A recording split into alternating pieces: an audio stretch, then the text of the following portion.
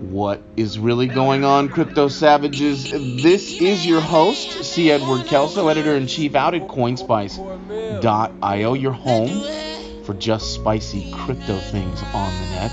My guest today is Dr. David Brin. Yeah, that guy. You mean the science fiction legend, the guy who wrote The Postman, turned into a major motion picture, the Uplift series? Yeah, that guy. He's also a political pundit, philosopher, polymath. The guy's an incredible mind, and he has a real interesting take on the crypto space. His politics are not my politics, and that's exactly why I wanted him on the show. He challenges you, and just when you think you've got him figured out, he pivots a little bit, and you're like, wait, what? He's that kind of thinker. I think he's real important to grapple with. And not only that, but he's a fun interview, and we managed to cram a lot of ideas into this episode. So without any further ado, here is Dr. David Brin. This is Jeffrey Tucker from the American Institute for Economic Research, and you are listening to Milk from Coinspice. You're listening to Milk, Soothing Crypto's Burn, with host C. Edward Kelso from Coinspice.io, your home for just spicy crypto things online.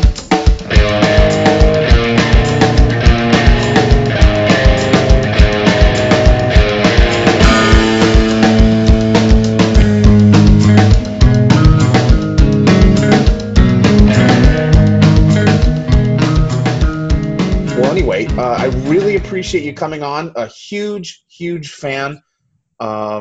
As I said just a few seconds ago when we were warming up here, I think the hardest thing having you on the show, Dr. David Brin, is that I have to limit the subject matter down because you are what we call a slacker.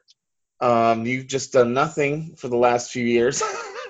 He's got a of course. He's got a PhD in astrophysics. He's a world-renowned science fiction writer.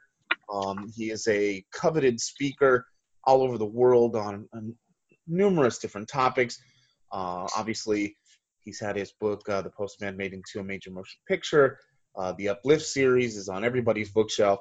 And if that wasn't enough, he's a pundit and a prolific blogger, which I just yesterday read a post of his. So he's, again, the hard part about talking to you is to find one subject. But let's start, I guess, in the obvious part. What are some of the last writings I could find overtly on Bitcoin were about 5 years ago. And you seem to cozy up to the idea. You like the tech. Where are you now on the subject? Well, my nonfiction book, The Transparent Society, it just had its 20th anniversary edition, and I never expected that an astrophysicist, sci-fi writer would become a maven for transparency and privacy policy, but there was just this vast empty space for someone speaking up for the only thing that has ever worked in Western civilization, and that is reciprocal accountability. That is, our ability to hold each other accountable is the thing that enabled us to replace 6,000 years of feudal oppression in societies whose social structure was shaped like a pyramid, a few at the top, priests or lords or kings, bullying everybody else and cheating to make sure that competition would not threaten their sons' ability to own other people's sons and daughters. For the last 200 years, we found a way out of that, and it was called reciprocal accountability, and that is to flatten the social structure and empower people to hold each other accountable. Because all the other societies, whenever they tried to behave better, it was always like Confucius or Augustine or any of these people chiding the rich and the powerful to behave well. And what Adam Smith showed us, and then the American founders and John Locke, was that doesn't work. What works is empowering the largest number of people to hold each other accountable. And that means their ability to hold elites accountable. So the first thing you do is you break up elites. And that's one of the functions of the American Constitution. You don't let them connive together the way the king and his lords connived to establish monopolies and restrain American trade, which was the reason for the Tea Party. It wasn't hatred of government or taxes. And today we're seeing the rise of an worldwide oligarchic mafia putsch to try to end these Enlightenment innovations. But the thing is, you see, we have 5 great arenas that we use to do this reciprocal accountability. One is markets. That's an obvious one. The flatter and more fair the markets, the more open the competition, the better we do. And the flattest, fairest, most entrepreneurial period in the history of the human species was under the laws and regulations that were established by the greatest generation, the generation that defeated Hitler and survived the Depression and contained communism and got us to the moon and all of that stuff. In other words, the generation that adored Franklin Roosevelt and set up very sharp restrictions on monopoly and on conspiracy among elites. And the number one priority of the Republican Party has been to tear down all of those methodologies that the greatest generation set up. And it's worked. We're becoming more pyramidal. Another arena is a democracy, and that same oligarchic mafia worldwide putsch is trying to destroy our democracy. And science, and that same movement is denigrating science and attacking its reputation and its credibility. So you have these three arenas within which competition is regulated so that it can be maximized. Markets, democracy, science, also law courts. In law courts, it's competitive, it's adversarial, and it works best when everybody can see. And the last of these arenas is sports, and sports makes it very, very clear because you cannot imagine a sporting league that is competitive and that works that's not tightly regulated. It's regulation that prevents the cheating. And if you want to see what happens when you remove the regulations, just watch a sci-fi flick called Rollerball. So that's a big, long spiel to get to the point of why I wrote The Transparent Society and why I support blockchain. Because the Transparent Society's aim was to point out that all 5 of these arenas, markets, democracy, science, justice courts, and sports, operate best in light. When most of the people and participants can know most of what's going on most of the time, they flourish. When you start getting secrecy and shrouds and cheaters can hide in shadows, markets, democracy, science, justice courts, and sports collapse back into that 6,000 years of cheating when humanity didn't make any progress. Now, how does this relate to blockchain? Well, blockchain is an open ledger. And so one side of blockchain is all about having things be open and accountable and having them be honest because you have thousands and thousands of witnesses who will challenge the slightest tweaking of the ledger. The problem with blockchain in transparency is that it also empowers secrecy that then can be used to cheat in other areas, not the blockchain ledger itself, but the secrecy that it empowers then enables people to engage in secrecy in markets and democracy and places like that. Now, there are solutions to this problem where you can have both the benefits of secrecy and get rid of the most poisonous effects. And that's the conversation that I'm trying to get going. And it's a fascinating. Again, what I keep kind of coming back to here is narrowing it down because you're so great on all these different issues. But in what I find so interesting about how you think is, I'm going to double back for just a second. I heard you call some of them. So I can kind of see people hearing what you say or listening to what you say, and they go, well, this guy's just advocating for an EU-like umbrella structure where they're coming in and they're sort of doling out rights, and we have to beg government for all this stuff. That's exactly not what you're saying, and this is what makes you so plastic and so interesting in terms of how you're able to approach this subject. You actually don't find the EU model to be all that desirable I think that the European reflex of protecting people's privacy rights with paternalistic laws and regulations about what people are allowed to know is diametrically opposite to the right way to do it. Right. It utterly ignores how we got our freedom and how we got the benefits of transparency. Mind you, their instinct is correct. The instinct of the ACLU, and I urge people to join the ACLU and the Electronic Frontier Foundation. Right. It's the end of the year. Join a bunch of NGOs to help save the world the way you want it saved. The paladins of freedom have all been raised under the Western meme of suspicion of authority. And you find this in all of our movies. And the difference between a decent person of the left and a decent person of the right, when we're not in a state of civil war, is that the person of the slight left or moderate is worried that Big Brother is arising amid conniving aristocrats and faceless corporations.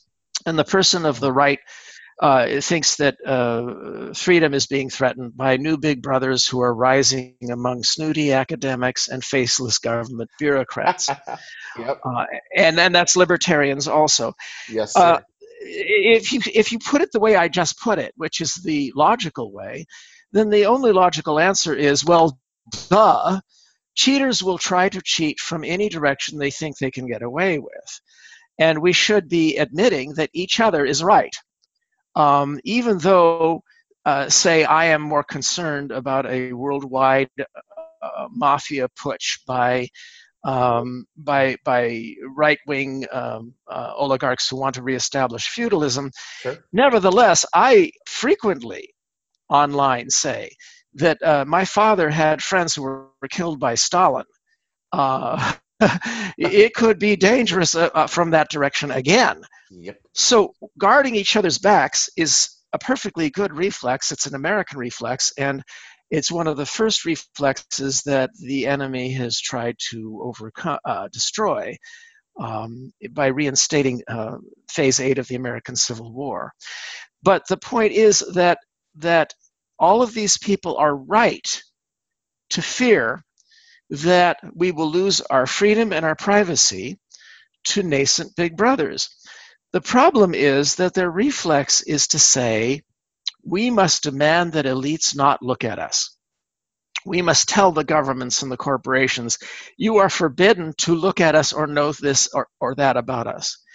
And my response is, find one time in the entire history of our species that ever worked.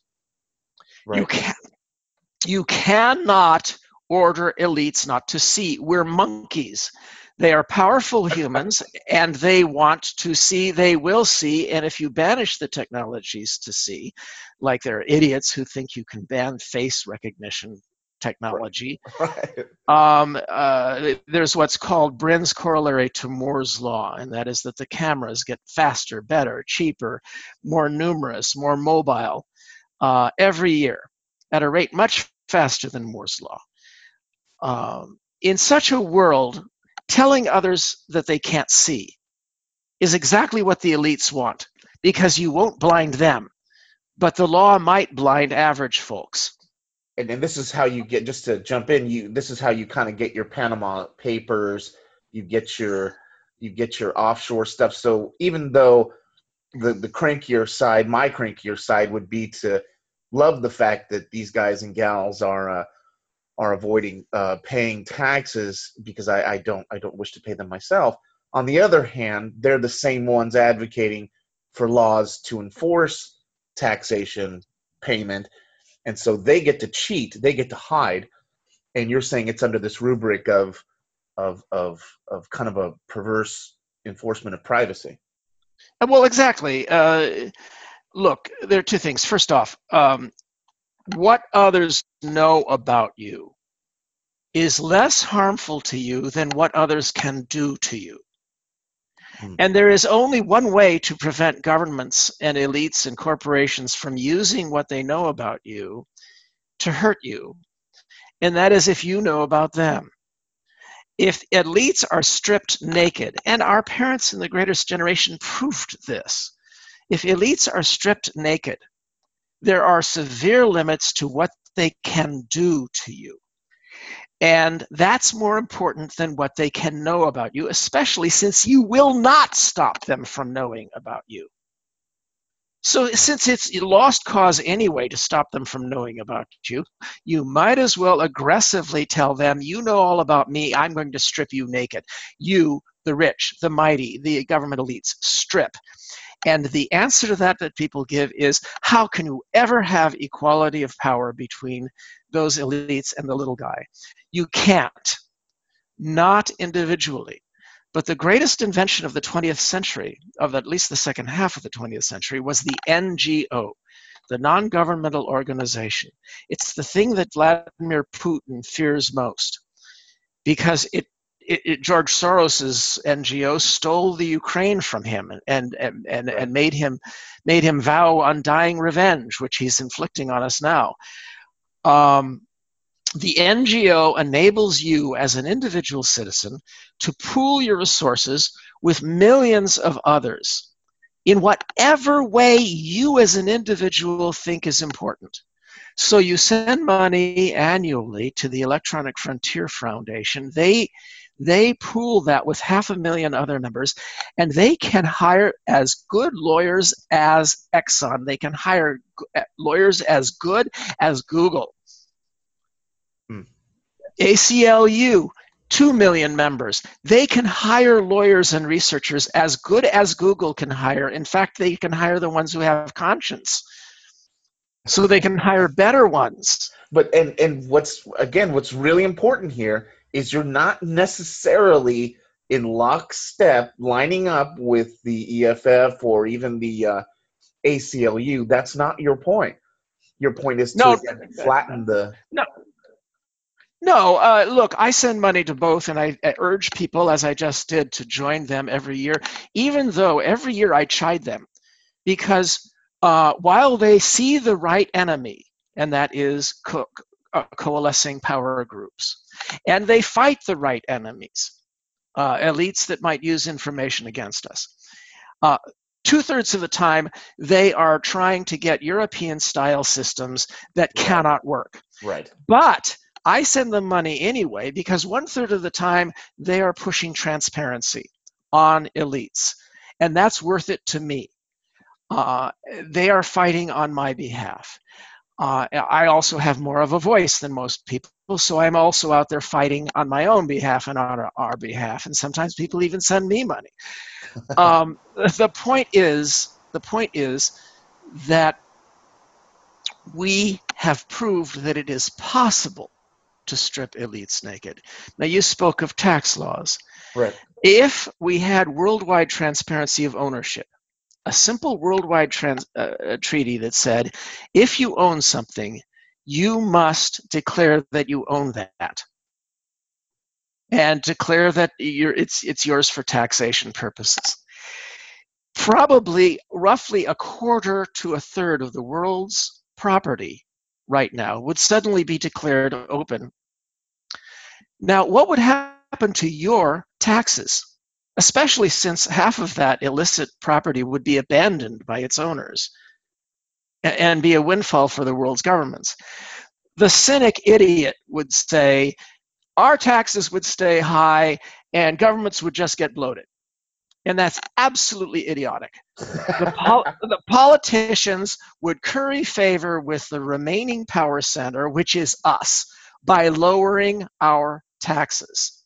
In other words, the zero-sum game here is not between you and government. It's between you and those who are cheating your government. Now, that's very hard for a libertarian to swallow. Deeply troubling. Deeply hard. Because the reflex that you have been taught is that the only conceivable enemy of freedom and openness and the C word, competition, is government bureaucrats. But if you look across the last 6,000 years, the principal enemy of freedom and competition was not bureaucrats. Adam Smith recommended using bureaucrats to counter the real enemy, which is owner oligarch lords. But people can read about this on my blog. They can read about it in the Transparent Society. Certainly, if you, what I'm doing is I'm challenging you. Yeah, I'm not expecting to convince you. I'm not expecting to convince you tomorrow. This is Vin Armani of Cointext and Counter Markets, and you're listening to Milk from CoinSpice. You're actually immersed in the space, right? Well, yeah, I'm an advisor for a fair number of ICOs. I tend to be the grouch who, on the board of advisors, says, "Have you any idea how you guys are close? You guys are to going to jail. Here are some things you need to do to simply avoid going to jail." They'll make an example of the worst 5% of these ICOs, and you won't go to jail if you can just behave as well as the better 90%, which means you get away with murder. And the thing to do is to remember what the ICO is about. The ICO is about promising a utility within a cyber world. And that utility is of value in its own right, and it's why people own the coin. And if people want to sell their coins in the outer world, that's their business. And all of the ICOs, their lawyers put out boilerplate, page after page, saying, "We do not promise this is an investment." Right. Now they're trying to avoid the Howey test, right? Exactly. So what you have is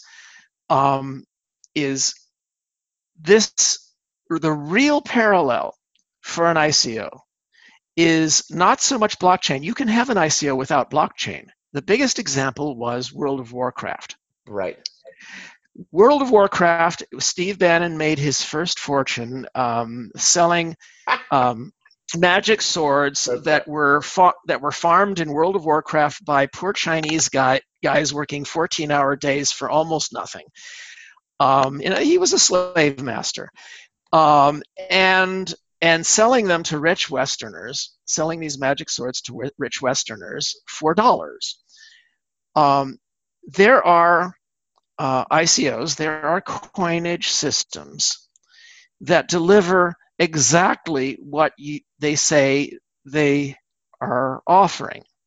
Bitcoin is one. The coinage ones that are used for a currency are and the governments of the world are going to come down one way, to one degree or another, going to come down on this. The best example of a coin system that is absolute, nobody's going to go to jail, are coins that have immediate use in the cyber world. For instance, those that arbitrage computer clock cycles or memory space. If you need computer clock cycles or you need memory, you can simply participate in a community that uses your coins to simply buy what you need and then sell it back in a fluid way. This is market helping stuff. And if you buy those coins for clock cycles outside in the real world with dollars, nobody is going to bother you, even if the price goes up and you make money off of that, because the excuse works, because people are buying them for that purpose. Okay. Other coin supposed inner worlds are, for example, one that I advise is making, trying to make an inner world that will arbitrage credit for amateur science contributions. Well, that's a little harder to set up. Couldn't even Or imagine. yeah, or arbitrage fact checking, which is something, of course, we desperately need, and people should look up my name, David Brin, and Fact Act to look into that. But in these cases, what I do is I advise them and I say, look, you just sold a bunch of coins for a lot of money. And clearly everybody who bought these coins, it bought them for their investment value. But your lawyers got you to say publicly, that's not what we're interested in. These Right. coins have a value in this inner world. If you want to stay out of jail, at least assign one nerd to try to build that inner world. If you have at least made a good faith effort to build that inner world and create that utility like World of Warcraft swords, then you won't be among the worst 5%, and you probably won't get your wrists slapped. And they're coming. But you won't go to jail. Yeah. Now, this is an aspect of ICOs that they blink at me and they say, oh, I hadn't thought of that. Which is why I should, I suppose why they keep me on the boards of advisors, even though I'm a pain in the ass. That's the value of talking to you, because what I think you do just immediately, or reading you, is you splash water on this. So even if ultimately we may disagree on X or Y strategy, I think you're poor intellectually for not having dealt with your arguments, or the person is. Just to put a pin real quick, so I can make sure I get in this question, because you made me think of it, which is the problem of talking to you. Cheaters aren't ICOs, initial coin offerings rather, Bitcoin. This whole don't we need cheaters? Aren't they super important to inform us? Or what am I missing? No. The word cheater has to be a cancerous, has to be retained in its meaning as a cancerous C word, because cheating destroys competition. Now, you can call government regulation a form of cheating. Okay. It certainly is when you get the scenario that Ayn Rand complains about. She seldom complains about socialists. She considers them to be sappy patsies, if you actually read Atlas Shrugged. I was dying to ask you about that, so go ahead. Yes. Yeah, the people she disdains Yep. are rich people and corporations and all of that, who then use their power to capture government regulation. Yep. She called it the aristocracy pull. And this is why she chose a railroad as the archetype of being destroyed by this process of capture by entrenched aristocrats. And what she never thought that it would be Democrats who would actually read her and act on it, because the Interstate Commerce Commission, which was the captured agency she was complaining about, was dissolved and banished and crushed and burnt, and the ashes burned by the Democrats, because they are the heirs of Adam Smith, who actually want capitalism to work. And I could give I could give you 10,000 examples. Well, the last presidential administration to actually dismantle a federal agency was, if I ask my libertarian and crankier right-leaning friends, Reagan, obviously. No, it was Carter. Well, actually, I can disagree there, because on some minor levels, both Clinton and Obama did it as well.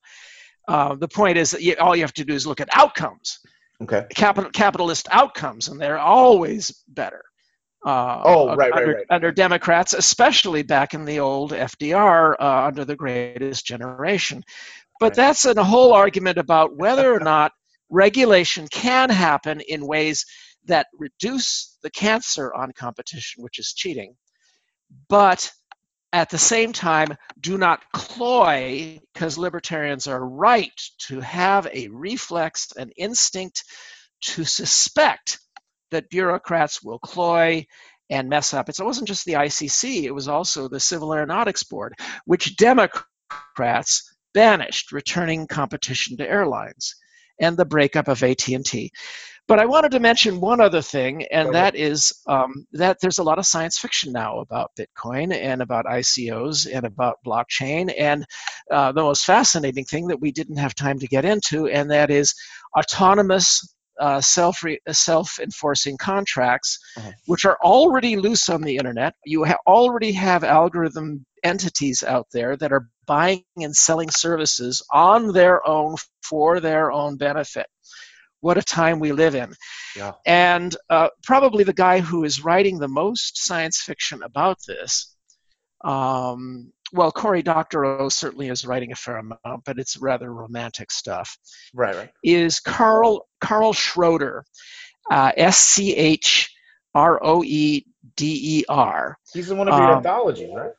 Yes, he's in my anthology. He has a blockchain ICO type story, fascinating story in my anthology, Chasing Shadows, which plug. Certainly, I have a number of challenging transparency ideas and all of that in my novels Earth and Existence. Of course, nowadays, given what's happening to us politically, I'm getting more and more mail about The Postman. That's what Kevin Costner filmed. I'm getting scary notes from people who actually want to do what the villains did in that book. And because I'm a good writer, I put the rationalizations of the villains, I give them things that a villain might actually say.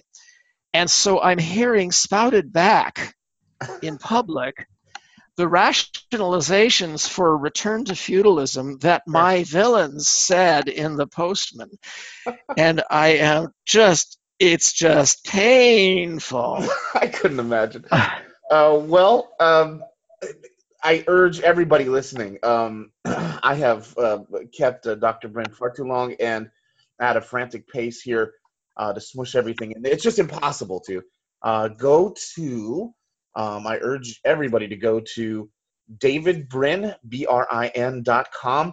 You can find everything he does there, his blog, when he's speaking, all of his books, his social media. He's a font. And he's a guy you're gonna have to come in contact with. Go ahead.